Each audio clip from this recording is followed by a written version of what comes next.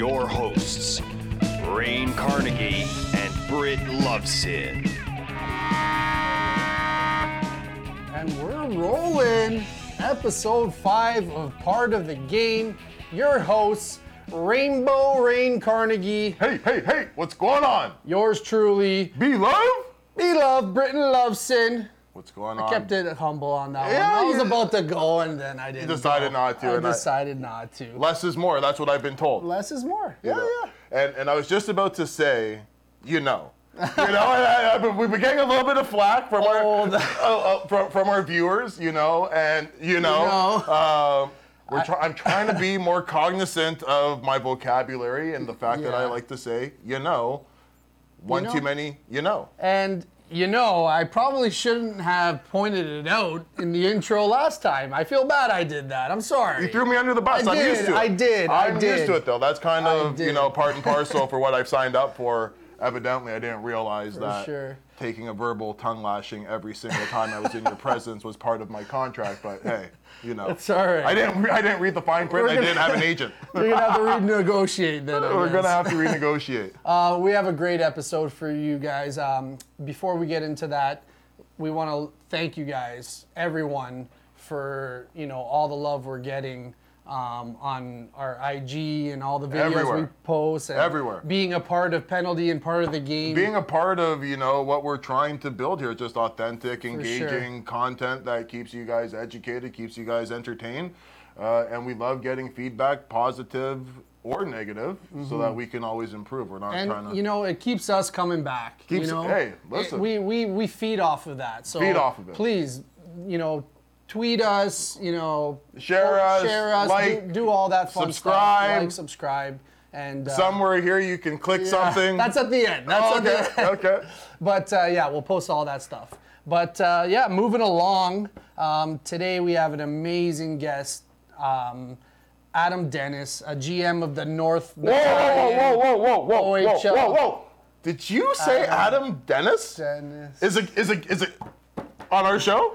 Adam Dennis. Adam Dennis. The Adam Dennis. The Adam Dennis. Like Dennis is a common last name, so I just want to make sure. Like Adam Dennis, we talking about GM of the North Bay Battalion, Adam Dennis. That's him. We're talking about two-time OHL champion, Adam Dennis. That's the guy. The guy that beat Rimouski in the Memorial Cup. The team you guys couldn't beat. Oh, yeah, you just have to go there. Is that who we have on the show? He beat Sid the Kid. He beat Sid, and we have him on our show. He's ours. He's coming up. He's ours. Coming up. Oh my God. And we're gonna just pick his brain about where he started off, and he started off with me. He started off with you, And now look at him. I started off with you. And now look at you. Oh no. Adam, you have to give him some tips. But he's doing great things. We'll get to that. He started as a goalie. Rose the ranks. Crazy. And, Like who wants to start as a goalie? I know. And he's still following his dream in hockey, and he's a GM. Like, how cool is that? What a job. We all think that we're, what are they called? Armchair GMs? Armchair quarterbacks. Or armchair quarterbacks, armchair GM. Well, this guy's actually a GM. So pretty cool. Coming up, Adam Dennis. Stay tuned, guys.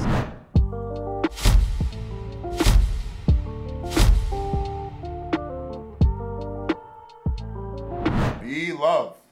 Rainbow. I'm so excited about this next guest that we have here with us, who I've known, literally pretty much my whole life, longer than you. And, after almost 30 years of friendship with this next guest that we're about to bring on the show, I don't think he's ever once thrown me under the bus quite as often as you. So, I'm excited to talk to this next guest. Let's hope it's not a first today then. We'll see, right? Well, there's a first time for everything, so maybe I shouldn't be, putting the horse before the cart or the cart before the horse. Something like that, yeah. Something like that. But this guest, is a 3 or 4 time GTHL AAA champion, 2-time OHL champion, back-to-back years on 2 different teams. Oh, wow. NHL draft pick, OHL director of player recruitment, whatever that is. So we have to, ask our guest what that was. And currently a general manager in the Ontario Hockey League. So, without further ado, I like to call him the LeBron James of minor hockey and junior hockey with all the championships. Big shoes to fill. Adam Dennis, ladies and gentlemen. Wow, high praise, high praise. And challenge accepted for not throwing you under the bus. How long do we have here? Well, we got as long as you need, as long as you need. And you know, we're so excited to have you as our third guest, like the hat trick. Yep, the that's hat right. trick. So you're the hat trick. You're the cream of the crop. And you know, we want to, you know, a lot of people are, you know, dying to know about what, you know, general managers are doing in the hockey world. But I want to take us a step back because I think that, you know, Adam's story, and correct me if I'm wrong, it's a pretty unique path. Like, you had a lot of, you know, different challenges and a lot of, you know, teammates that you played with that made you the man that you are today. And you know, I want to talk about, you know, what was life like for Adam Dennis, you know, coming up, and how'd you get into hockey? How'd you start?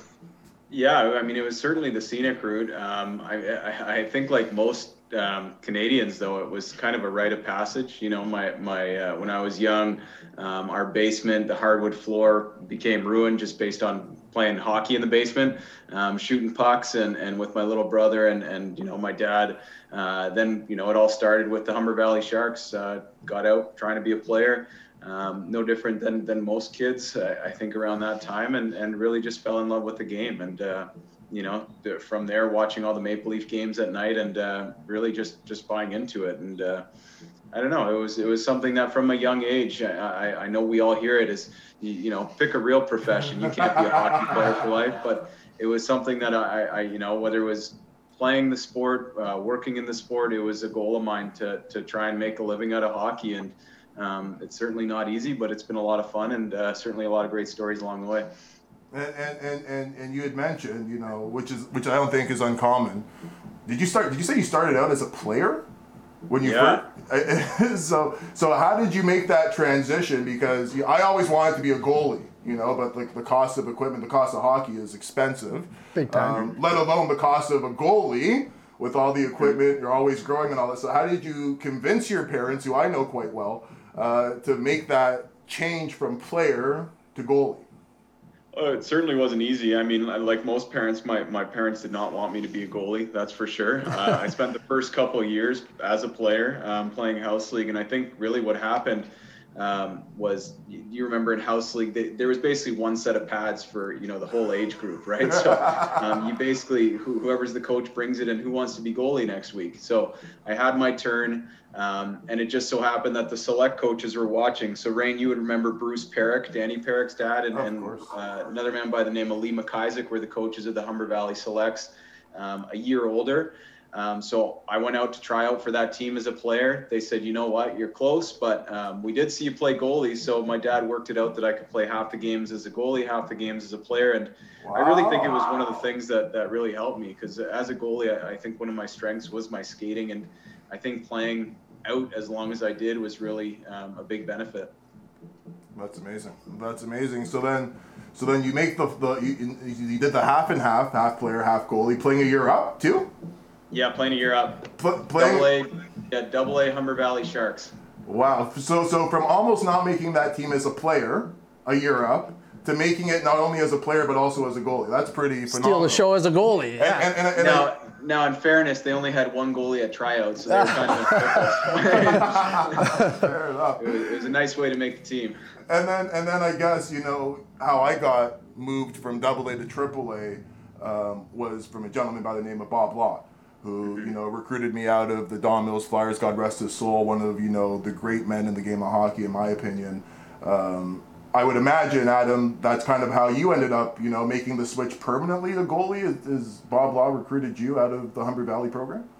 Yeah, I think it was my second year with the Humber Valley team that I made that full switch to goalie, and then that's when, you know, I met yourself, Rain. But yeah, it's funny you say Bob Law. We were so young at that. I thought it rhymed with Loblaws, so I thought it was Bob Law. I thought it was one word for the longest time. It took me about a year playing for him that I realized that it was two words.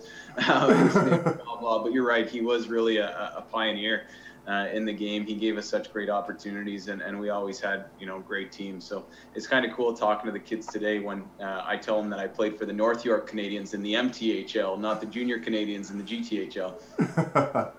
And not only that, you know, playing for the North York Canadians in the MTHL, offered you a chance to play with some pretty special hockey players, you know. No question. Like yourself. Well, you know, Hey, I'm trying to give him an assist, and he's not tapping it in and giving me that compliment. But you went from playing. I remember Jeff Platt was very good. Your buddy. My arch nemesis. My arch the guy nemesis. making fun of you for not for going ahead of you in the draft. Is that the Jeff Platt? Jeff Platt. Jeff Platt, shout out. Glad to see you're doing well. Hope you all the best. Well, you know what's a funny story is I actually played against Jeff Platt later on in my career. It was Team Italy versus Team Belarus. So we ran into each other. It was really cool to see him. So he's done really good over there in Europe and still playing today. I know. He's a hell of a hockey player. Always was. But you started out Humber Valley, then went to the North York Canadians, now the Junior Canadians, and then I think you won a couple championships there, if I'm not mistaken. Were you back-to-back champions in Adam and Minor Pee Wee?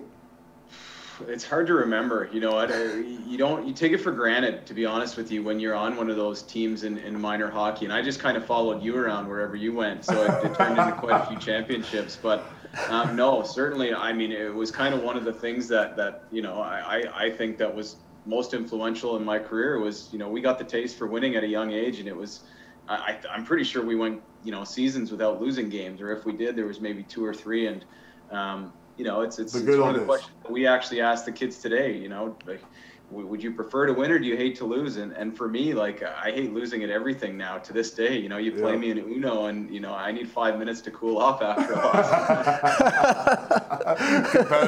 and you want to know what's funny? Like, that's a true story because he was the most hot-headed goalie from a young age. Like, I remember, you know, and he developed this later on in life, but he had, and sorry, Adam, for throwing you under the bus, but I could never score anywhere on Adam in practice, and it used to drive me crazy. But blocker, couple inches off the ice, he had a difficult time, and I used to always just shoot there intentionally, and then I would celebrate, and then shortly thereafter, I'd be swung at with a stick. You know, so I think you were the only one with a synergy back then, too. Oh, thanks to the Tapscott family, Don and Anna Tapscott. The advantage, eh? My godparents took care of me.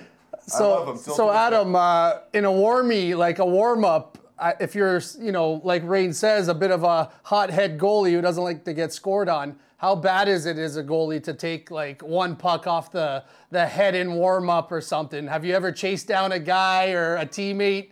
No, not in a game. Not in a game. My kind of move was, because, like, I mean, most of the players that were doing it, it's not like I'm going to drop the gloves and beat them up, right? Like, it was, so I kind of had to make sure that, you know, they knew that I would do something crazy. So, you know what I mean? So my move was often, you know, if I would get one, I was really quick that if I got a sorry, you know, no problem. I know that pucks can get away from you, but if you let me stew on it for the whole time that you come around, well, I'll be waiting for you. So it was one of those things that I did is as soon as they came down, I'd shoot the puck back at them and you know, I could shoot the puck. So they had their head down and, you know, I remember I got one guy, Kevin Harvey actually, which was probably the wrong guy to do it to. Oh my got him God. right in the visor. And yeah, I think teammates needed to step in at that point, but I got less headshots after that. So set the tone. That's amazing. That's amazing. So part of, you know, what we try to do on our show, Adam, is educate, you know, parents that are just going through this. And, you know, we wanted to get the perspective of a goalie, you know, what are some of the things, and I think that it may be different, it might be subjective, it might be individual, everybody's different, right? But what are the reasons that, you know, in minor hockey, as a goalie, what would be some of the reasons that you would join a program, or what would be a program that you would look for? There's a lot of, you know, teams that are offering 50-50, 80-20, one goalie, this, that, and the other thing. For going through it in your experiences, what were some of the things that you were looking for, that your parents were looking for to help you develop your craft? Yeah, I mean, I've always thought that guaranteed ice is very dangerous. I mean, I think especially as young as these kids are, like, who's to say that 6 months into a season that the guy that was promised 20% doesn't deserve 50% or more? So, I mean, I think minor hockey personally should be for development. So really the things that, and my dad was always great at this because, I mean, back when we played, goalie coaching wasn't even nearly as close to where it was. You know, everybody gets coaching, the forwards, the D, but the goalies just kind of sat there. So that was really important to my family. Was everyone pays as much money as they do these days, so how much of that is going to get allocated to a goalie coach? Can I develop throughout the season? Because you know what, some of those teams that you play for, the Marlies, the Canadians, you get maybe 10, 12 shots a game too. So the practice really does become the most important part for you. And I always wanted to play for a winning team. I know that philosophy is somewhat changed, that, guys want to get shots and they almost seem to find the middle of the pack team. But I always wanted to win hockey games. That for me was the most fun. And so the goalie coaching really was an important aspect for me. Just having somebody, and it didn't have to be every day, but making sure that you did get some attention. That was crucial, because minor hockey's for development. And then going back to what you were saying, your parents were kind of iffy about you playing goalie. Was that more, like Rain said, equipment was very expensive, or more because of the pressures that like a goalie could take on, and developing those pressures at a young age could be damaging, but also could build you up, right? So it's a great point, and I mean, obviously there's a cost that go with it. I know that my parents, anytime that I wasn't behaving well or doing my homework, they definitely brought it up as how much that the position costs. But I'm pretty sure that I got my hand-me-down equipment from you guys would remember Andy Chiodo. So he played 2 years up for the Marlies, played with my cousin. So I would always get his hand-me-down, and I was always so excited to get it. I got my first new set of equipment when I played for the Oakville Blades, but I would definitely say that, the concerns probably initially came out for the cost, but as they started to realize the position, you realize that 50% of the position doesn't play on a given night. And, my mom, Rain would know my mom, but she's a Southern Italian woman. She's emotional for sure. So she felt every game with me. So, the best story I have about my mom is we did play in the Memorial Cup in London, and it was a pretty cool experience. It was wild. My mom listened to the whole game on the radio from the bathroom stall at the John Labatt Center at the time, now the Budweiser Garden. So I never really felt that anxiety. Off the ice I did, but when you're in the game, it was a little bit easier. But it certainly prepares you for later on in life. There's lots of anxieties that you can get on a regular basis, no question, in a pandemic. So I always say that goalies kind of come out with a master's in crisis management. and I'm happy that you brought up, your mother and playing, in the OHL on that Mem Cup team with the London Knights. So, prior to that London Knights team, that was this pretty special team. You were on another special team. Like, you talk about winning all these championships in minor hockey, and there might have been 3, there might have been 4, but then you get drafted by a storied franchise, the Guelph Storm, who take a chance on this kid from the Marley system at that time. And can you tell us, like, what was that experience like, as you're going from the pinnacle of minor hockey, now you're going to the Guelph Storm as a rookie? Who knows what junior hockey's like? What was that like for you? I mean, like most kids, I had expectations on where I was going to go in the draft. So for me, the draft was pretty eye-opening for where the scouts thought I was at. So I thought I was at one spot, and the scouts definitely thought I was at a different level. But for me, and it's cool to talk about now, because we were the first year of the online draft. I don't know if you remember that. Yes, I do. And the internet wasn't as good as it was today. So there's no Zoom. So I was on the internet from about 9 o'clock till about 5 o'clock, because it took me that long to get drafted. But we had the AOL CD, and it tied up your whole phone line. So you couldn't get through for the whole day. And I must have hit refresh about 1,200 times. And by the time I got drafted, I was long gone. I was done with watching the computer, and I actually got a call, and it honestly worked out great. Alan Miller was the guy who drafted me. He's now with Hockey Canada, their general manager. And I was the only goalie that they drafted. So they gave me every opportunity. They didn't make me feel like I was a late round pick. And it just so happened that I wasn't even the best late round pick. Ryan Callahan was the 15th round pick. Oh, wow. He turned into a pretty good player, and we ended up being roommates. And, it was kind of funny the way it worked out. We made the team, but we were in the same billet house. They put us in the same billet. And right across the street from our billet was the junior B rink. So as the 14th and 15th round pick, you're not feeling great about that. We thought we were going to get sent down. But they gave us every opportunity. They were great for us, great development. They really cared about, the things outside of hockey too, the things in the community, making sure that we were committed to our schooling. And I really value that and try to incorporate them into some of the things that we do with our team today. That's amazing. Cool. And so you're the 14th round pick, Callahan's 15th round pick, living across the street from the Junior B Arena. That could be pretty, that could be an eye opener, as well as cause for some anxious moments. For sure. But you take that 14th rounder and that 15th rounder, and they're a pretty important part to a championship team. And can you talk about, I've won minor hockey championships, I've won a pro hockey championship. I've never won a junior hockey championship, let alone an OHL championship. What was that like for you? It was crazy. It was, the one in Guelph was really enjoyable for us because we weren't the favorite going in. We had a great team. Dustin Brown actually should have been on our team, but he ended up making the NHL at 18 and then got hurt halfway through the season. But we had guys like Dan Paillet, Kevin Klein, Marty St. Pierre, Ryan Parent was a 16-year-old. Like I said, Ryan Callahan. We actually traded our first round pick that year, Ryan Garlock, for Cam Jansen. And we went head to head with the London Knights all year. So we played them 6 times in the regular season. We split the series 3-3. And then we played them in the conference finals, and it took us the game 7 to end up beating them. And just easily the most memorable series of my life. That rivalry will always be one that for me is really special. And there's a lot of rivalries in that Midwest, but those Guelph-London series were wars. There was a lot of respect between the two teams, and it really did carry into the next year. So that next year when I was still with Guelph, we were in a bit of a rebuild, and London was, poised to kind of go all the way. But we played them tough every time that we played them. Even that, they had that record, a 31-game win streak. I believe we played them, and I could be mistaken, I think it was game 30. We actually tied them in a 0-0 tie before the shootout area, so it ended a tie.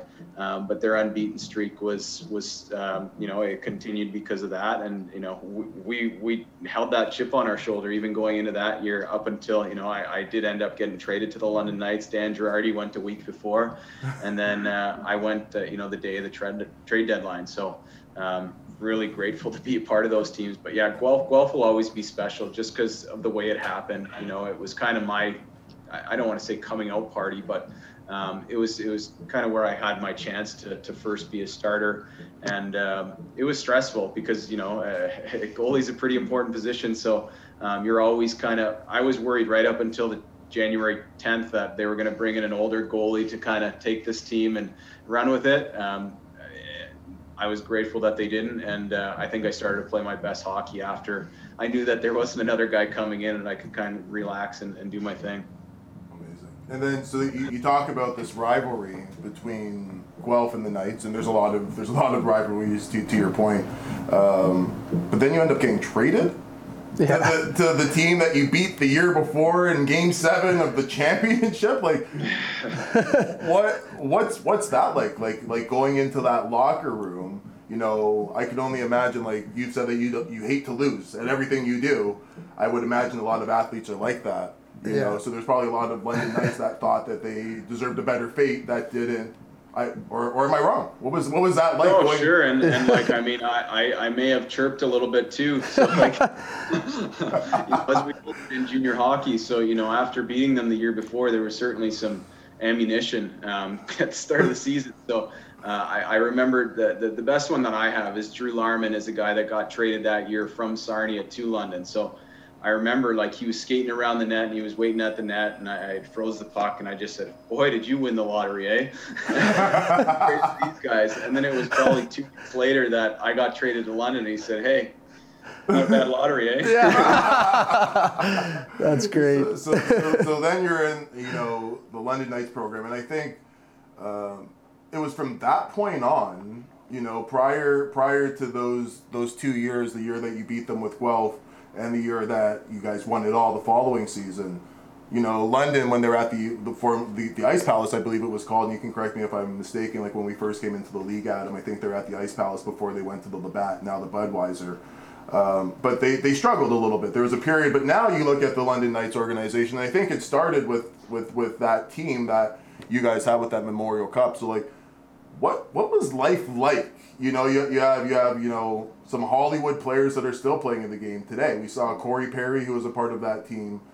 He just scored 2 goals against the Leafs last night, so he's still doing good his. last night, He looked really good last night, and he was one of my nemesis, right? Like he was a guy that's from Peterborough. Yeah. We had. He was easy. He was easy to hate when you played against him, but certainly a guy you love on your team. 100%. Just watch him play today, and like, I mean, he's a jerk out there. He's a out there, but you know that's what you need to do to be successful at this level. And I watched him play yesterday, and I mean the one image that was burned into my head was watching him at the end of every practice, at the end of every warm-ups. He takes like 50 to 100 pucks, and he stands right in front of the net, pulls them back, and just roofs it like right under the top. You know, and you see how he scores his goals today. He gets the body position. He's got great hands in tight, and I mean, he's made a career out of it. I think he's a first ballot Hall of Famer. And he's no spring chicken, so I guess, you know, maintaining that, you know, aggressiveness in front of the net to keep a job in the NHL, because he's what, your age, about 30, 35, 36? Yeah, he's your age, right? 6'4", he's a big boy. And especially when everybody hates you too, so it's not easy. Well, he just has I respect him as a hockey player, but he just had that face that you just look at me at him, and I just get infuriated. He wouldn't even say anything because he's just like, I'm way better than you, Rain. Like, just shut up and sit down. He enjoys that part of it though too, right? Like you've seen the highlights where he takes Drew Doughty's glove and he sprays water in it. You know, he was no different in junior. He would come right through my crease with the end of his toe and he'd take a big chip out of the crease. Is that when he was playing against you or with you? No, no, when he was playing against us for sure. He would have had your back in a heartbeat when he's playing for you. That's awesome, yeah. And I guess that year with the Memorial Cup, what a great year. That was the year that actually Rain in the Halifax Moosehead lost to the team that you guys ended up beating in the Memo. Why do you have to bring it up like that? Why couldn't you say, you know, you got to the Mem Cup? Why do you have to say... Sorry, I thought it was a good segue there. I was actually hoping to see Rain instead of Sid. and like, I was hoping, because that was the first year that I actually left the OHL. So to be in the finals and having a chance, and we did well against Rimouski in the regular season, and you know, we thought that we had a really good chance to beat them. Yeah. But to Adam's point, that was the year that they went on like a 31 game winning streak. London went on a 32 game winning streak, and it's just like we ran into a juggernaut, literally. And then, but I was so disappointed because I wanted to come back to the OHL as the champion that just left and be like, remember me, guys? But I didn't get that opportunity because... See, I guess I'm still the friend that throws them under the bus, and you know. but I was so happy that my boy, was able to, you know, dethrone the king. Like, Sidney Crosby's the king. What was that like? I mean, that team was crazy. Like they got like 50% of their offense from those 5 guys, and it was the 3-4s, the 2D. You know, Antoine Pouliot, Danny Roussin, Sidney Crosby. I think Mario Scalzo Jr. and Patrick Colombe. And Cedric Desjardins was very good too. So yes, he was. You know, we kind of took a team approach to that whole line, and I even remember myself, like, if Sid was in front of the net, I was going to stick him. That's for sure. I mean, but you do. He's a great player. So, I mean, I just remember him being very frustrated in that game because whatever line was out there for us, we knew that, you know, if there's a chance, you give him a little bit of an extra shot. And, you know, I think it's a compliment. But if we didn't contain him, we weren't going to win. That's for sure. So, Rain, were you asking him what it's like to beat Sidney Crosby and Rimouski? Or because you two played against him, right? So you knew what it was like. I knew what it was like to play against him. I just did. What did it feel like once you beat him? Yeah. It was nice. I think he's got the last laugh, though. Yeah, he's doing extremely well. So now, minor hockey career, stellar. Junior hockey career, what more can you ask for? Get drafted. Buffalo. What was your pro experience like? Like, how did hockey go from, like, I would imagine you're on the high of winning a Mem Cup. Now you're embarking, like, you've done everything that you possibly could in junior with 2 different franchises, I might add. Now You're a draft pick, about to get paid real money, not $50 every 2 weeks or whatever we used to get paid back then. Even now you have bills. So tell us about that. Tell us about your transition from winning the Mem Cup, the pinnacle of that dynasty team, going into pro. So, I mean, getting drafted for me was really difficult. Like, it took me 3 years I got drafted when I was 19. Finally, after we won the Memorial Cup, I got drafted, and I wasn't expecting to get drafted. Talking to my agent, we were kind of hoping that we didn't get drafted because I had such a great year at 19 that we were hoping to kind of test free agency. So getting drafted was a huge thrill. I wasn't expecting it. I was actually at my uncle's wedding and got a call that, hey, you've been drafted by the Buffalo Sabres. I said, really? Like, I wasn't expecting it. I was on the draft list years prior, and I wasn't on the draft list this year. And, it just happened to work out.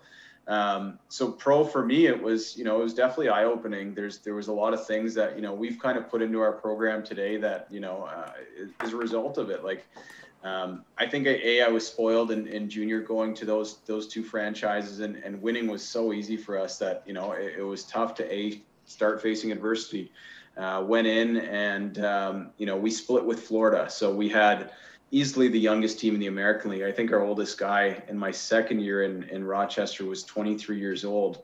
The first year, we had a bit of a veteran team. We actually ended up losing to Hamilton in the first round of the playoffs. Craig Anderson was our other goalie, so he was starting. And then Carey Price was actually the goalie for the Hamilton Bulldogs. So they ended up going on to win the Calder. So we did have a decent team that year. The year after that, though, both teams, they didn't want to, they wanted all their young prospects in the American League. So without a lot of veteran leadership in that league, we were almost an extended OHL team. So what happens there is, I didn't know how to grocery shop, ate Subway a lot, Pizza Hut. And that's something that, we tell our players often, and we try and help them out there, that some of our new programming is going to have, grocery shopping education, how to cook a couple simple meals.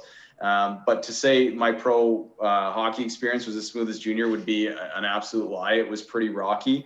I felt I had a good first year. I got called up for 4 games in my first season. Second year, we were dead last in the American League. And then the third year, we moved over to Portland. So the affiliation switched, and a lot more stability. I really enjoyed that first half of the season in Portland, but unfortunately, my year was cut short. I had to get hip surgery in December, and it was about a 6-month rehab. So my AHL career finished in Portland 2.5 years in. So not what I was expecting, but it's part of it, and injuries happen. Especially for a goalie, the hip is probably one of your most important bones for yourself. But you were saying about battling some adversity. I read that you battled a little bit of adversity when your mistaken identity on a player card. That what was that about? Because player cards are making a comeback right now. I think Tom Brady's rookie card just went for $2.5 million. And there's these NFTs now, these non-fungible tokens that are going off the chain right now. So there's a story, though, that I read. I'll let Adam tell it. But apparently, when you first got your rookie card, there was a bit of the wrong pitcher or mistaken identity. What? Yeah, I've got about 200 of these cards at my parents' house. So if we can raise the value here, it'd be great. Yeah, it's every player that signs an NHL contract, one of the first calls you get that's really cool is from Upper Deck. They say, hey, we've got a card for you. Can we meet you in the lobby? And we'd like you to sign a bunch, and we'll give you a certain amount of money for each one that you sign. So I'm like, well, yeah, obviously. So we did it. I was actually in Buffalo at the time, and I met them at the Adams Mark, and they had all these boxes, and they pulled out the card, and I looked at it, and the first thing you see is the back, and it was me. It had all my stats. It had a little blurb on me, and then you turn it over, and it wasn't me. It had my name on it, but it was a goalie by the name of Adam Burkholz. Great guy. I played with him a little bit in Rochester, but it wasn't me. So I don't remember, to be honest, if I really made a big deal about it, because I think I was so excited to, they were paying me to sign my name on a piece of paper, and I had a hockey card at this point, and it was me on the back. So for you know the difference. but it wasn't me. It was a different goalie on it. It was, had my name, had my stats on it and everything like that. I've signed a lot of those cards whenever the collectors stop after games. But yeah, it's not me. It was a mistake. They did it. I think I had one other card after that, but no, I've got a lot of these cards at home. So, well, we need to get one. We need. I'll put it on the desk, maybe. I always, that's our joke. I always add something else because we're gonna have an Adam Dennis card right beside. Rain has played everywhere and has all the accolades and the jerseys and the scoring titles. I got a gift from a parent, from coaching and stuff like that. I'll send you a card for sure. Absolutely. So having that experience is pretty wild. But I wanted to I think the meat and potatoes, life as you know it now. Now here you are as the general manager of a junior team, the North Bay Battalion of the Ontario Hockey League. One of the only junior leagues that hasn't been able to participate this year. What's that been like for you and your staff and your players? What have you guys been doing, to keep the kids engaged? I know that there's talks that there might be a city, or a hub city, there might be a season, there might not be. Obviously, the numbers are going in the wrong direction, not in the direction that anybody would like, unfortunately. But how have you guys been getting by? What's life like as Adam Dennis with no hockey? Yeah, I mean, like most people during the pandemic, it's not as good as the pre-pandemic life, that's for sure. Spend a lot of time on Zoom. We've for the last, so this goes back all the way to our last draft. So we actually picked the first overall pick last year through Zoom. Did most of our lead-up meetings through Zoom. So it's been over 12 months of kind of getting acclimatized with Zoom. So for our players, it's really been trying to just keep them in the loop as much as we can. Just, for the first 6 months of this lockdown, we got on Zoom calls quite a bit and we covered off a lot of material. We have quite a bit of curriculum that we have waiting to roll out if and when there is a season, a little bit more hockey specific that we wanted to really give our guys so we could knock off some of the things that we normally do in a normal year of training camp. Because, you normally have quite a bit of classroom time going over all the X's and O's and those things. So we do have a curriculum that we'd like to roll out if we do get playing. But after that, we had Christmas roll around and we had a couple guys that went to the American League and we were in a lockdown. So we kind of asked our team, how do you guys want to do this? What's your plan with this? We don't want you guys to be sick and tired of us by the time that we see each other. And we know how this can be. So what we decided to do was kind of just do a weekly Monday motivation. So where our coaches will throw a couple clips up, I'll throw either, a nutritious meal, a home workout, maybe it's just a motivational video, some different things like that, just to try and keep tabs on the guys. I know that my coaches have been in touch with players, mostly our newer players. So, Matt Petrov, all the way in Russia, has been in touch with our coach. The guys in the American League that have had games have been able to review them with our coaches. And for some of our newer players, we've been able to get them acclimatized. So we've done a couple different team building exercises, and we've left it up to our players that, hey, reach out to us. We'll do whatever we can for you, whether it's lending you some weights for your home gym or whether it's, going over some video from our team last year. And that's really been it. It's been really cool. I know I walked into the office, when we were still able to get in there, and Coach Houlihan was on Zoom with Ty Nelson at 8:30 in the morning before Ty was going to class, because Ty wanted to get on and he wanted to see, a little bit of our systems. And it was something that our coaching staff was happy to do. But it's one of those things that I really think being a player right now is the hardest thing you can be, because you're so, players thrive structure. They need a place to be, when to get on the ice, how fast to go, when to shoot, all those things they're so used to being told. And right now there's not much that they're being told. So, we tried to put a couple competitive team building games in front of them.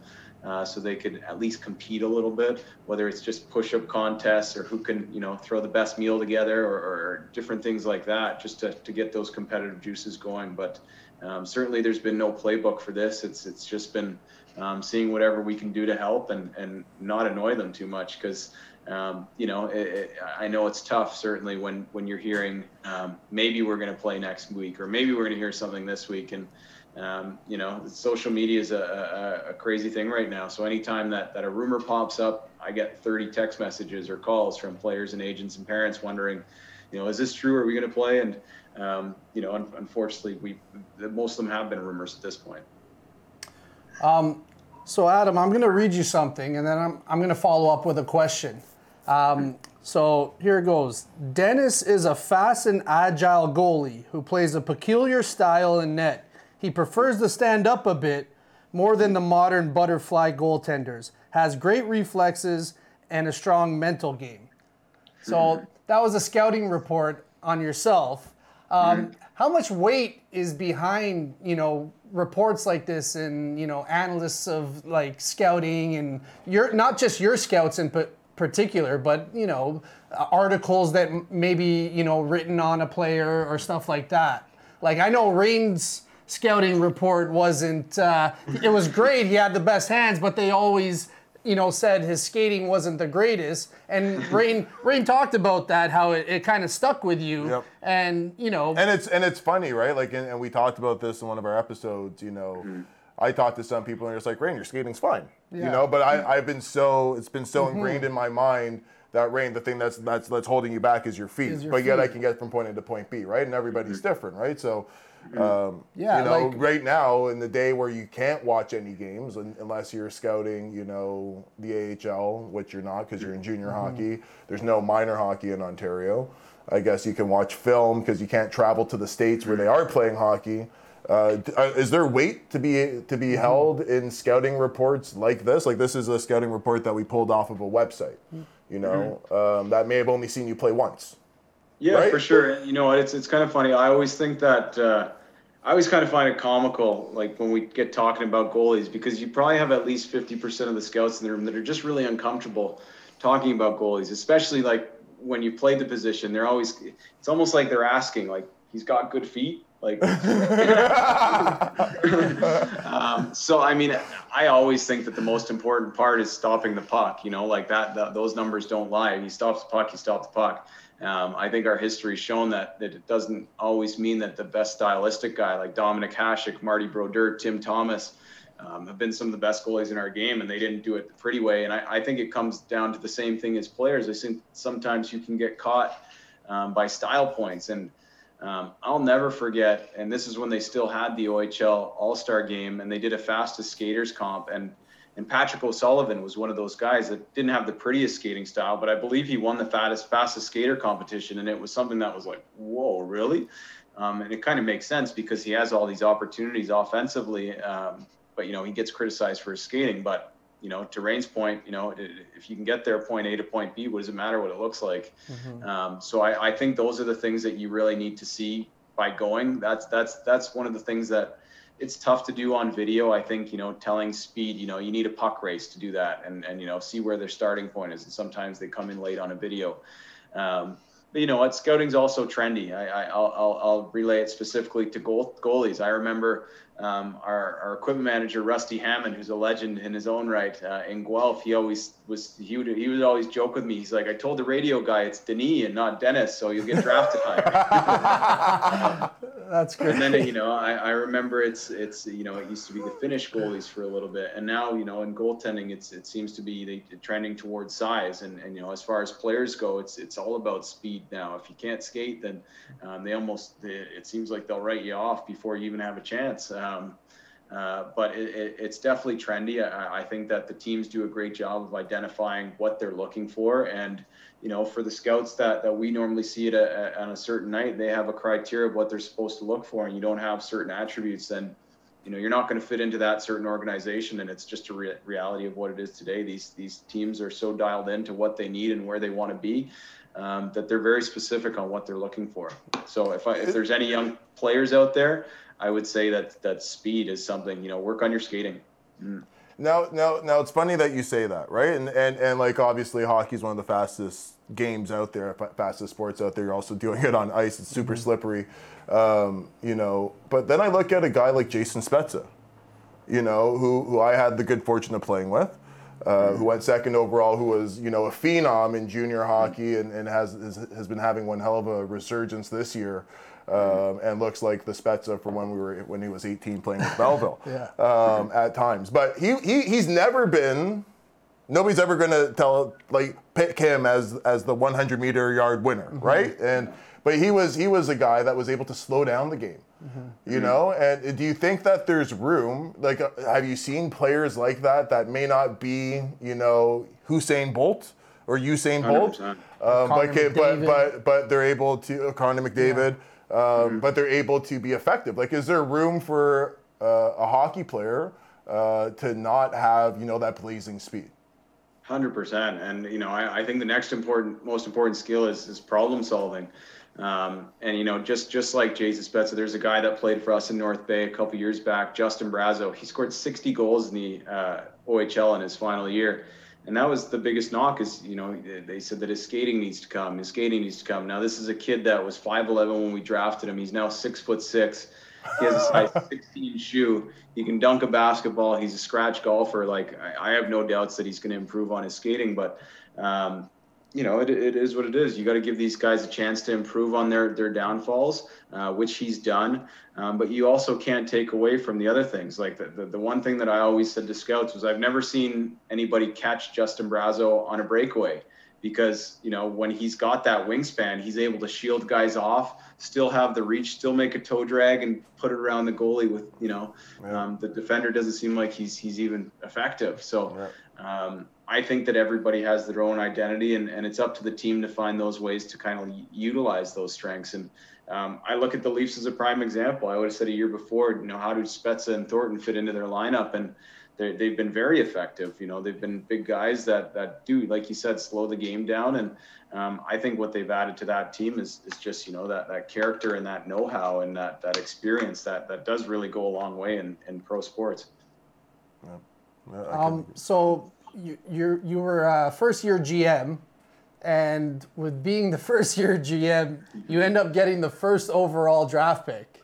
You take Ty Nelson, but tell us what that's like. What kind of, I know you're used to the pressure as a goalie, but that's a pretty big spot to be in, especially in a COVID year where everything's done Zoom. This is your drafted on Zoom. Drafted on Zoom.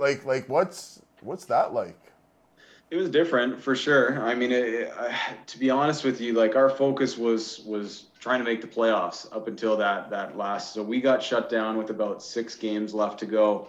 I believe we were 4 points out of a playoff. So we didn't want to pick first overall. I don't think that's something that you ever plan to do. And the really funny part was all the people who thought what we should have done. They're like, oh, these guys got a tank. I don't think that anybody understands what it's like. How do you go in and tell your coaching staff to try and lose a game? How do you tell your players to do that? It was never something that even kind of entered our minds. So our focus was on trying to make the playoffs. As a scouting staff, we made sure that we had all of our ducks in a row, that we were covered off if we had the first pick or the 5th pick, and then, kind of fate took its turn and shut us down. So we've been staring at a last place finish for well over a year right now, which isn't the best thing to do when you turn on to the OHL site. But I think that we did a good job in the draft. I thought we were able to add some high caliber players, but I think most importantly was we added some high end character. Our first 4 picks were captains. Ty was an assistant, but I think that, you could argue that on any given night, you could consider him a captain. Dallin Wakely, Tanias Mathur, and Owen Van Steen, so they were all captains for their teams and on good teams. So that was something that was important. I really believe that, when you're drafting kids at 15, 16 years old, one of the best predictors of how they're going to be at 19, 20 is that character. So I can put a full workout in front of you, but it doesn't mean that you're going to do it. I think those kids with a lot of character, they've got a better chance of putting in the work. And, there's no secret to the recipe to success. You work hard and you go out and you have fun and you reap the rewards of your hard work. So that was something that we really prioritized was high-end character. So now we're, coming up to potentially no season. 05 it's the draft year right now. you haven't been able to see character. You haven't been able, like, kids haven't been playing hockey. So does your philosophy, given the situation that we're in right now, change? Are you like going forward whenever hockey resumes because of what we've experienced now? Do you maybe start looking at like a double cohort where, let's say, the 06s draft years next year, but we're also going to take a look at the 07s next year? Do you have more weight to the age groups underneath, kind of like, I guess, what the WHL does? They draft their kids, I think, a year or two before the OHL and the Quebec Junior Hockey League. Is that, have you guys talked about that or given any thought around that? Like, what do you do when you can't do what you've always done, I guess, is the question. Yeah, I mean, it certainly would have been a lot more helpful if we had a good book on the 05s a year ago. But I also think that, when you're 14 turning 15, so much changes in 6 months. I mean, we know those guys that we played with that had the full beard when they were in Pee Wee, and they stayed the same size until they were bantam. And, so yeah, we try and keep tabs, but I don't think that strategy's changed at all. I definitely think that you can still see character because, I think even more so because now we're seeing all sorts of things, whether it's a skills practice, an exhibition game. And those are the times where, I really do think you can show character. If you get a bad pass, you're going to, flip your head off and, why did he make that pass to me? Or even in the drills, the coach blows the whistle, one hard lap in, you can see who's dogging it halfway through. You can definitely see character. For us, we've taken a little bit of a different approach too, given just the season. We've put a lot of more emphasis into Zoom, into the Zoom call. So in a normal year, we love it when prospects want to come up and visit us. We understand it's a long drive. So it's about 3 hours from the GTA. So we don't often get guys to come up. So, the online platform has actually been one that I think will stick for us. We've been able to really showcase our program through the Zoom platform. I can share my screen. I can show the dressing room. I can show a PowerPoint of our coaches. I can show, the town. I can do lots of things on Zoom. So it's something that, I think that we've been able to adapt, and we still are. We're actually doing a lot more person-to-person interviews through Zoom just so we can try and get to know the kids a little bit better. And then, like, after seeing, getting a glimpse at a player that you're interested in stuff, how big are you guys and your staff on player comparisons? And if you do like a player comparison, what would you compare your number one overall pick to if you had to compare him to a player in the NHL? Yeah, it's a good question. Typically, we take a lot more stock into who the player thinks that he plays like. So that's something that we ask our guys a lot. And there's certain players that we like for certain reasons, and nobody's Connor McDavid or Sidney Crosby. It's something that is something that we do look for. Do you know who you play like? So and why? So like if it is Connor McDavid, like why? You'd be hard pressed to say that you skate like him. But you like to turn up on the wall like he does, or do like what do you like to do like Connor McDavid? How do you think the game? I think that's really important, knowing who you are. As far as Ty Nelson, I think that I don't know if there is a player like him, to be honest, because I think that there's a lot of people that would compare him to a guy like Ryan Ellis just based on stature. But I mean, I think that Ty skates. I think a little bit better at the same age. He's very physical. So I think that's something that, people are going to be surprised with. He's 190 pounds right now, and he skates really well. So he likes to be physical too. I see him kind of as a two-way guy. I know, I'll throw my coach under the bus here. He really likes the comparison of a guy like Bowen Byram. He's kind of your do-everything defenseman, which is what I think is the modern defenseman today. They contribute offensively. They're strong defensively. I think people would probably say that Ty's undersized, but I mean, I think what's fair is he's probably not the tallest guy, but I don't think he's going to get pushed around by any means in front of the net. He's really putting the work, and you'd be hard pressed to find a guy that works harder than Ty Nelson. And he's certainly not going to get pushed around. And if you ask him that, he certainly won't think he's going to get pushed around either. So I think Bowen Byram is probably a good comparison. He skates well. He does everything. He's a hockey player first. I wouldn't consider him an offensive D. I wouldn't consider him a defensive D. He's going to get 25 minutes a game when he's really in his prime. And that's what I think Ty could be. And funny story. So my first ever hockey school with Own Aces, all the kids were, it's like, oh my God, you see, and this is going back before the first lockdown. And all the kids before our session were just like, oh my God, look at that guy out there. And they're all talking. And I'm just like, who? They're like, that's Ty Nelson. And I'm like, he's supposed to go first overall. I'm like, oh, okay. I'm watching this kid, and he's this blonde kid. He's out there with the tracksuit, and I think he's with some young kids out on the ice, and he's there, and his edges are just like so disgusting, and his hands are so disgusting. And then actually he just got drafted. He had just got drafted because I called you with Ty Nelson. I don't know if you remember that call last year, because I was like, hey, I know you're general manager. He's just like, who are you? And I'm just like, I'm calling Adam right now. And fortunately, Adam answered. And I'm sure he didn't think you were crazy at all. He really had a Sharpie in his bag. I was like, can you sign my, but to Adam's point, character. He took the time to stop to talk to a stranger. That's a big black man. But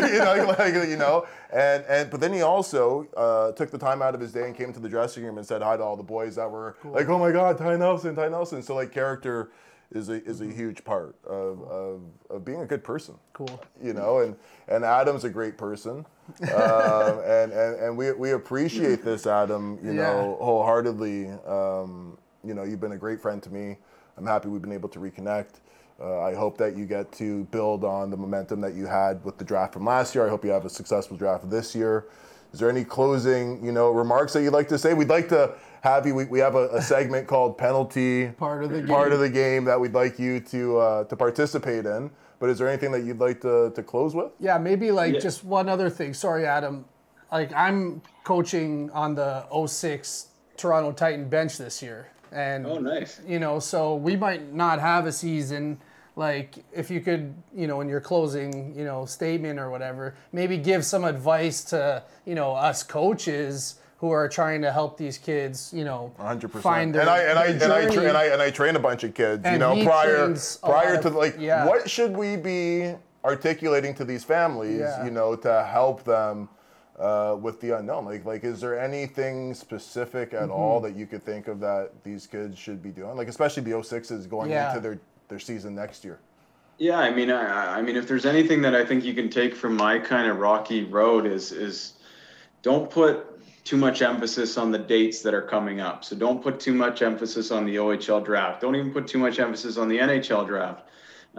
You got to continue to develop until you're 25, 26. So where these guys are at, you got another decade of development. If you keep your nose down and you focus on the things that you can control, those are the things that are going to make you successful. There's so many stories of guys that, don't go through the front door, get take the scenic route, but you give yourself more and more opportunities by focusing on your craft. Be selfish about your game. I think that's really important. Be selfish about your development. If you've got teammates that aren't taking the drill seriously or aren't don't want to go to the gym when you don't worry about them. Be selfish about your own game, develop your tools, work on your skating. Now's a perfect time to do kind of those individual skills things that you couldn't do. The weather's getting better, so go out, grab a plexiglass and shoot pucks. Whatever it may be, go for a jog. Just improve your game. You're always competing with the guys that you're playing against. And I mean, it's something, do take it personally if somebody doesn't think that you can do it. But do something about it, I think that's what's really important at this age is take action and change the things that you do. I mean, on another second note is I really appreciate what you guys are doing. Rain, it's been great to reconnect with you for sure.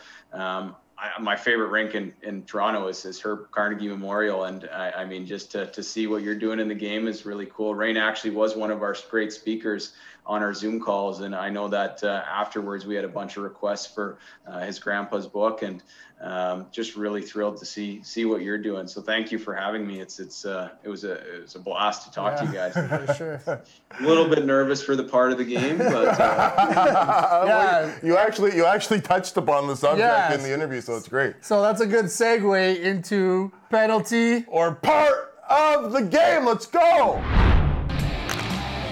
Penalty or part of the game. So this week's penalty or part of the game, since we have a GM on the junior level with us, Mr. Adam Dennis. Mr. Adam Dennis, I thought this would be almost the perfect penalty or part of the game. Do you see this guest? He's been magical all day. And this is perfect for Before him. we say it, do you wanna maybe go first, or do you wanna be like the deal breaker? Because we don't usually agree. We never agree, ever. We'll see yeah, how I'll be the deal breaker. I'll Okay, sounds good. So this week's penalty or part of the game is tanking. Tanking. Like if a team is, noticing that they're not going to make a playoff run, or, their team isn't doing well in the season, do you just throw it in and say, you know what, I'm done with the season. Let's look towards next season and get a high draft pick, Do we just throw in the towel? Or do you play it out? The competitiveness of the game, do you still play that Well, what out? about the integrity of the game? Right? So for me, We know where he's leading towards. well, you think you do, right? But for me, like the integrity of the game, and it's almost like that Peel situation, right? The makeup calls, right? Yeah. It's almost like, is it a part of the game? Is it a penalty? We can all agree that it's a penalty, but I think that it's a part of the game, unfortunately. I think it's like I've played on teams, that it's just like, when are we ever going to get help? You take the beating, you try to put your best foot forward, but you just don't have the guys. Like, you just don't have the guys. But you hear this prospect like a Ty Nelson possibly, and you're just like, ooh, now these gloom days possibly don't look so gloomy. Now maybe we can see the pot of gold at the end of the rainbow. For sure. So like maybe, I'm eating a little bit more pasta than I'm normal, so I'm a little bit more sluggish out there. Maybe I'm not doing it intentionally, but I'm not giving myself the best opportunity to perform at my maximum capacity, which in turn is not going to allow the team. You're only as strong as your weakest link. Now, that's not, a formula for success, I don't think, but I can understand why some programs that go through dark days and they have a prospect like a LeBron James or a Connor McDavid or a Ty Nelson or whoever the case may be, and they're just like, I know we lost 7-1, but we're closer to that ping pong ball, So I think that it's a penalty for sure, like you always want as an athlete. Like I hate to lose, and Adam touched upon that. Yeah. But I think it's like a part of the game, a little part of the game. All right, fair enough. So you're kind of on the fence, but you're leaning towards part of the game. I'm leaning towards part of the game, but I don't want to be leaning towards part of the game. But I think it happens. Yeah. I think I think that's just human nature. Like you keep taking a pounding, then all of a sudden somebody's like, I got the winning lottery ticket over here. Keep on taking a couple more pounds. Let's keep losing, and you're gonna get this lottery ticket. So I'm glad you're kind of part of the game, because obviously for me it's a major penalty. Mr. By the bucket. So I'm actually in like a lot of fantasy leagues with like my close buddies. And I didn't get the invitation. yeah, because you I'm like not a tanking. He said close buddies. Exactly. I said close. My money's not good. There's the first under the bus throw by Adam Dennis to Wayne Carney. Oh, you broke your 30-year record. So my close buddies, and we've actually kicked people out for tanking because it just ruins, it offsets the whole competitiveness of the league. Right. And we hate it. So, we started thinking of ways we could try. So Sour, sounds like you never win these fantasy pools, by the way. It sounds like you're one of those guys always waiting for something. I've had first overall pick a few times. My aunt always used to say there's 3 types of people, right? Those that wait for things to happen, those that watch things happen and be like, what the heck's going on? And people that make things happen. You're one of those guys who's just like, Well, we try and make things happen by kicking the guy out who's been tanking all freaking season and ruining our pool. But not just in the pools, like in professional 100%. hockey. Like I always think. And basketball and baseball and soccer, like it happens everywhere. But I always look at it like it's more, I don't want to throw any GMs or organizations under the bus, but I don't think the tanking comes from the players. I think it always comes from the higher brass. Do you think then, and Adam, you're going to chime in here shortly, do you think that the managers, like I know my boy Adam Dennis, winner through and through, but do you think that it's the general manager, or do you think it's a level above where the ownership that sees the bottom line? I want to use the famous Mario Lemieux situation as an example. Okay. I think it was 83, 84. Mario Lemieux scored like 200 points in the queue. Yep. And, everybody 200 plus points probably. It was something ridiculous. And I think New Jersey and Pittsburgh were going L for L, loss for loss. At a point, Pittsburgh so blatantly tanked that they sent their starting goaltender, I think it was like Romano or whoever it was at the time, down to the AHL, pulled up like a 4th, 5th stringer, played him for a game. It was so blatantly bad, which is why I'm pretty sure the NHL lottery exists now and stuff. So it's just but 3 championships came out of that tanking, though, right? Well, and like I said, was the same GM there for those championships? Exactly. Ooh. He still won't admit it to this day, apparently. But back to what I was saying, how the players don't really tank. I mean, Lemieux was pretty pissed off about it. I mean, at the draft that year, he was almost contemplating, saying, screw this. The way that Pittsburgh just handled this, I don't even want to go to that team. So, I think it comes from, the higher echelon and those guys, the suits kind of are dictating what they want for next year. But, visionaries. Before I let Adam be the deal breaker here, there was this guy, Adam Gold. He was like some PhD statistic guy. Okay. And he had a pretty cool idea for stopping it. Obviously, there's pros and cons to every, idea put forth. But apparently some GMs were looking into it. And he suggested that there was going to be a point system so that once you were eliminated from the playoffs, statistically eliminated, that every win or tie or point that you put up went towards getting a higher percentage of being getting the draft pick. So it's kind of a reverse I like that. draft order thing. So, they say that could cause tanking early on in the season. So there's always pros and cons to everything. But I thought that was pretty cool. But so I guess, Adam, let's just ask him flat out. I'm just gonna since he threw me under the bus, you had the first overall pick. You had to get there some way. Did you tank to get there? To get Ty Nelson? No, we did not tank. In fact, we were 6-3-1 in our last 10 games. So we were getting criticized for doing the opposite. Funny enough, but no, I mean, Britton, it's funny you mentioned your fantasy. We've created a similar rule, but if you finish last place, you actually have to write an essay to the rest of the league why you get to stay in the pool. So I love it. Experiment, but. I think it's a penalty. It's no doubt about it. For me, it's a penalty. I think the first and foremost, you finish last place as a GM, you got to probably worry about if you're going to keep your job. So you may be drafting the first overall pick for the next guy. Second of all, I don't think that you can teach your team how to lose. I think that it's very dangerous. And then, let's say you do get that one guy that you've been trying to do. Well, now you've got one player that's, the best player at his age group, and you've got 22 players that you've just basically trained to lose. So I don't think it really builds towards your culture. Thirdly, I think that, I would probably prefer the current 22, 23 players to all collectively get 10% better. Because then you got a better team. I think hockey is probably the one sport more than any that teamwork, and you can't do it alone unless you're a goalie. Or Connor McDavid. Yeah, or Connor McDavid. But in fairness, the Erie Otters won when Connor McDavid left the year after. So it's an interesting point. But I think the last point for me is that you go in to talk to some of these kids, you got to explain to them why you finished last. So no different than the Mario Lemieux point. But these kids, they're students of the game, so they follow your team. They want to know why you finished last and what you're going to do to make sure that doesn't happen again, because who wants to play on a last place team?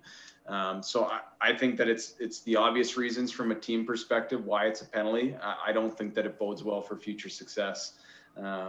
That's me, but it is a competitive sport, so everybody's entitled to their own strategy. For sure. I'm doing pretty good with guests being a part of this part of the game penalty. I think that's twice now that they kind of agreed with me over you. But we won't, beat a dead horse about it. But there was another penalty part of the game that you actually touched on that we did earlier in an episode about, these guys could all be captains and assistants on our team, which I thought was pretty cool because we just finished doing penalty part of the game about letters on jerseys and age appropriation. And, I thought it was really cool when you were saying, this guy could have been a C, this guy could have been an A. And this guy was a C and this guy was. So looks, so that seems like that's something that you might look for. Sorry to deviate from penalty part of the game, but is that something that you look for in a draft prospect? Are they part of that leadership group? Does it throw you for a loop if a team doesn't have a leadership group in a draft year? Do you find that based on your experience, that you've gone to see draft eligible kids that programs don't have any letters? I always thought that you had to have letters. Like, I just think that's just such a ridiculous cop out not to have letters. But everybody's different. Yeah, I think like anything, you got to do your homework on why the letters were handed out. Was it a team vote? Did the coaches choose? Why did you decide that?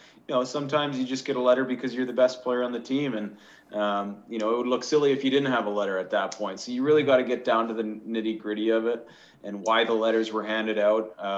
The other thing I really love is when a player, this is something that's very rare, and I can't even say that I did it, was there's something to be said about loyalty, and especially in the GTHL. So when a kid plays for the same team for 5 years, like that's something that says that, wasn't looking for more ice time, was just happy to be a part of a good program, has shown the loyalty. That's something that's always been important to me as well. I don't know. Yeah, it's funny you say that. You played for 3 different teams in your minor hockey career. Oh, yeah, exactly. I'm guilty of doing the opposite. So maybe that's why I won the 14th round. You to me, honestly, he was, if not the best 85 born goalie, he was a top 2 born goalie. So I'm so happy for your success. You have a beautiful family. Seems like you have the right parts of a good young team, an up-and-coming team. And I look forward to following on your career, and cheering for you, and giving you those calls and text messages like the players and the parents and the agents. Hey, Adam, what's going on? Rain, I can't tell you anything, man. I don't know anything. So Adam, we're working on it. Yeah. I just I love everything about you, your family. And I wish you nothing but the best, and thank you for giving us this opportunity to get to know your journey to the man that you are now, and what you're trying to accomplish with your new lease on life, let's say. New baby too. Oh wow. Congratulations. New baby here, new baby there. Yeah. There you go. That's a lot of fun, eh? Harder than being a GM, I'd imagine, because I'm doing that at home with her too. Yeah, the home office is a challenge. I think Ellie, we may have heard her a few times tonight, but it's I mean, my wife's been an absolute rock star, because we've been doing all these Zoom interviews, so she's been the one that's been taking them outside or taking them to the basement or God bless hockey mom. And she can hear me too. So you're a smart man. Nice plug for her. Did she also decorate your lovely office? I see you got a nice picture in the background there. Any story behind that? Or it's funny. It's one of those things that when you do all these Zoom calls, you start to realize that some people have great backgrounds. So I figured that we had to do this. It's actually a portrait that it was my uncle and my cousins out front of their front. So it's an outdoor rink, and I've never felt more Canadian this winter. Actually, I actually did the backyard rink for my kids. So nice. got my two oldest out skating, and it was kind of a funny story. My daughter went to school and she was telling everybody how she skated. So I've been trying to get her to be a hockey player. She comes back from school and now she wants to be a figure skater. So, okay. But, the funny part of the story was she told me that all the girls want to be figure skaters now, and I can watch her on my tablet when she's at the Olympics. But she said all the boys actually want to be curlers in town. So I said, well, we've got to change that. We've got our work cut out for getting these guys turned to hockey players. But no, it's great to spend the extra time with the kids, and grateful for it. Definitely. For sure. But no, likewise, I'm excited to see you guys. It's been I've followed your podcast, and I look forward to seeing you guys do your thing. It's really cool what you're doing. Appreciate it. Awesome. And I'll probably steal your numbers, so if you get some crazy calls from a 06 coach, Not giving it out. hey, I got these guys. I got all these. This relationship's too important. Yeah, Can't for do sure. it. No, steel trap over here, Adam. You have nothing to worry about over Hey, here. No as soon as the paparazzi. draft's over, you can pass it over. Awesome, man. Cool, man. Well, brother, thank you so much. Good luck with, whatever happens with the season, without a season. Good luck with the draft. And good luck. Winners win, losers lose. He's always been a winner, so I'm pretty confident with Ty Nelson and the boys over there. For sure. With Ryan Houlihan, who's Yeah. also the head coach, a former, nemesis of mine in minor hockey. Wexford Raider, now the Toronto Titans. Wexford Raiders, now the former Wexford there Raider, we now go. Toronto Titans. There you go. They have a great program over there. So I look forward to getting their boys back on the ice. Cool. So we can see if my boy here is actually a genius, or if I need to be calling him and be like, hey, Britton, give him a call. Give him a call. Now I'm going to give Now you he his phone sixed number. me Now on I'm you, going to give you his phone number. That's right. I guess if there will be, we'll have to see if there will be a part 2 of the podcast then. Yeah. Well, definitely, if you would love to have you back. Anytime, man. Anytime For at sure. all, brother. Anytime. Well, it's But been a lot of fun, guys. I really appreciate it. thank Thanks, you, Adam. man. Have yourself a wonderful night. Give our love to your wife and your children, and get to bed. It's getting late now. Yes, it is. All right, brother. All right. Okay, Cheers, fellas, man. Take care. Thank Take you. care. Bye. What a guy. Beauty. Yeah. Just a beauty. Yeah. That was, I felt like I was almost in like a meeting, or like a school, like a professor was giving me, sometimes when he would talk, it's infectious, the way he's just a pro. yeah, he's a hockey mind, great He's just, hockey he's just mind. he's just a pro, and above everything else, he's just a great person. And he's one of we talk about all the time, doing it for the right reasons. Yeah. And a lot of people's motives are sometimes different, and he's not one of those people. His motives are pure, they're genuine, and it's infectious. And I think that's why he's had the success that he's had. And that's why he's going to continue to have the success that he has, because winners win and losers lose, and all he's done is win. So I look forward to getting him the opportunity. Yeah. And should I be taking this off too? Yeah, there for we sure. go. Getting him the opportunity to, showcase what he's built in North Bay. Like, it's a really special team from what I gather. And what a journey. The guy, Oh my God. plays goalie everywhere. He's obviously Half a season as a player in minor hockey. Right, to a start year his up. career. First they say, I'm not going to take you on the team. Yeah. I'm not going to Unless take you you on the play- team unless you play part some goalie. Yeah. Right? So he wasn't good enough but he was that good as a goalie. And I'm telling you, my fondest memories, in my minor hockey career are around this man, because he stole. And I can see why. He stole so many games for us. Like, we Yeah. didn't have the most talented teams, but we always had great goaltending. For sure.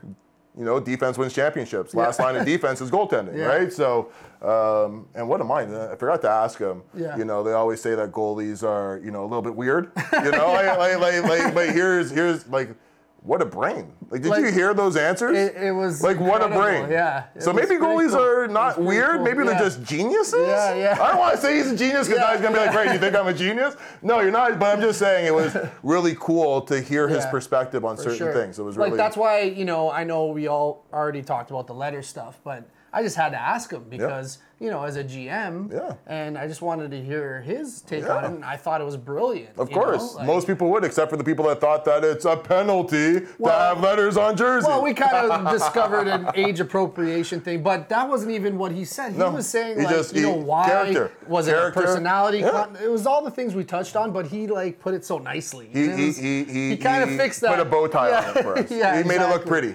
So that was awesome, man. Thanks, Adam, for coming on our show. And like we said, we'd love to have you back. Yeah, anytime. Once your season's going, too. Yeah, we're going to have to have him back once hockey resumes. I think that we have to. You'll give me his number after the draft,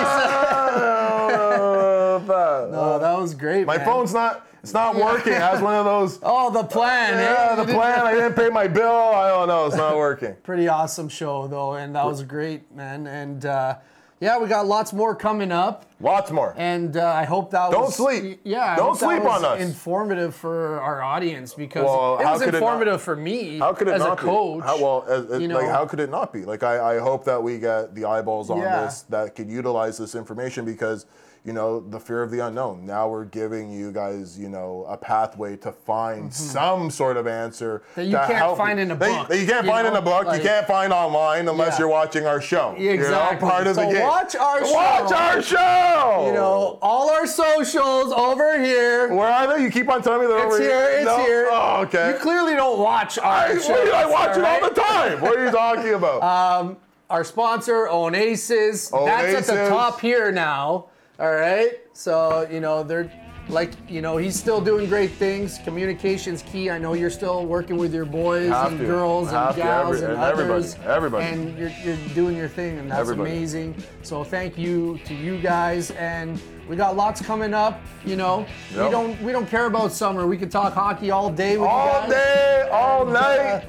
We'll continue to do so. So thanks for tuning in. And don't forget to tune in next week and the week after and the week after and the week after because we have a lot more to talk about. Absolutely. We have a lot more special guests that are going to be joining our show from time to time. Absolutely. And, we enjoy this. What else do you got to do during a lockdown?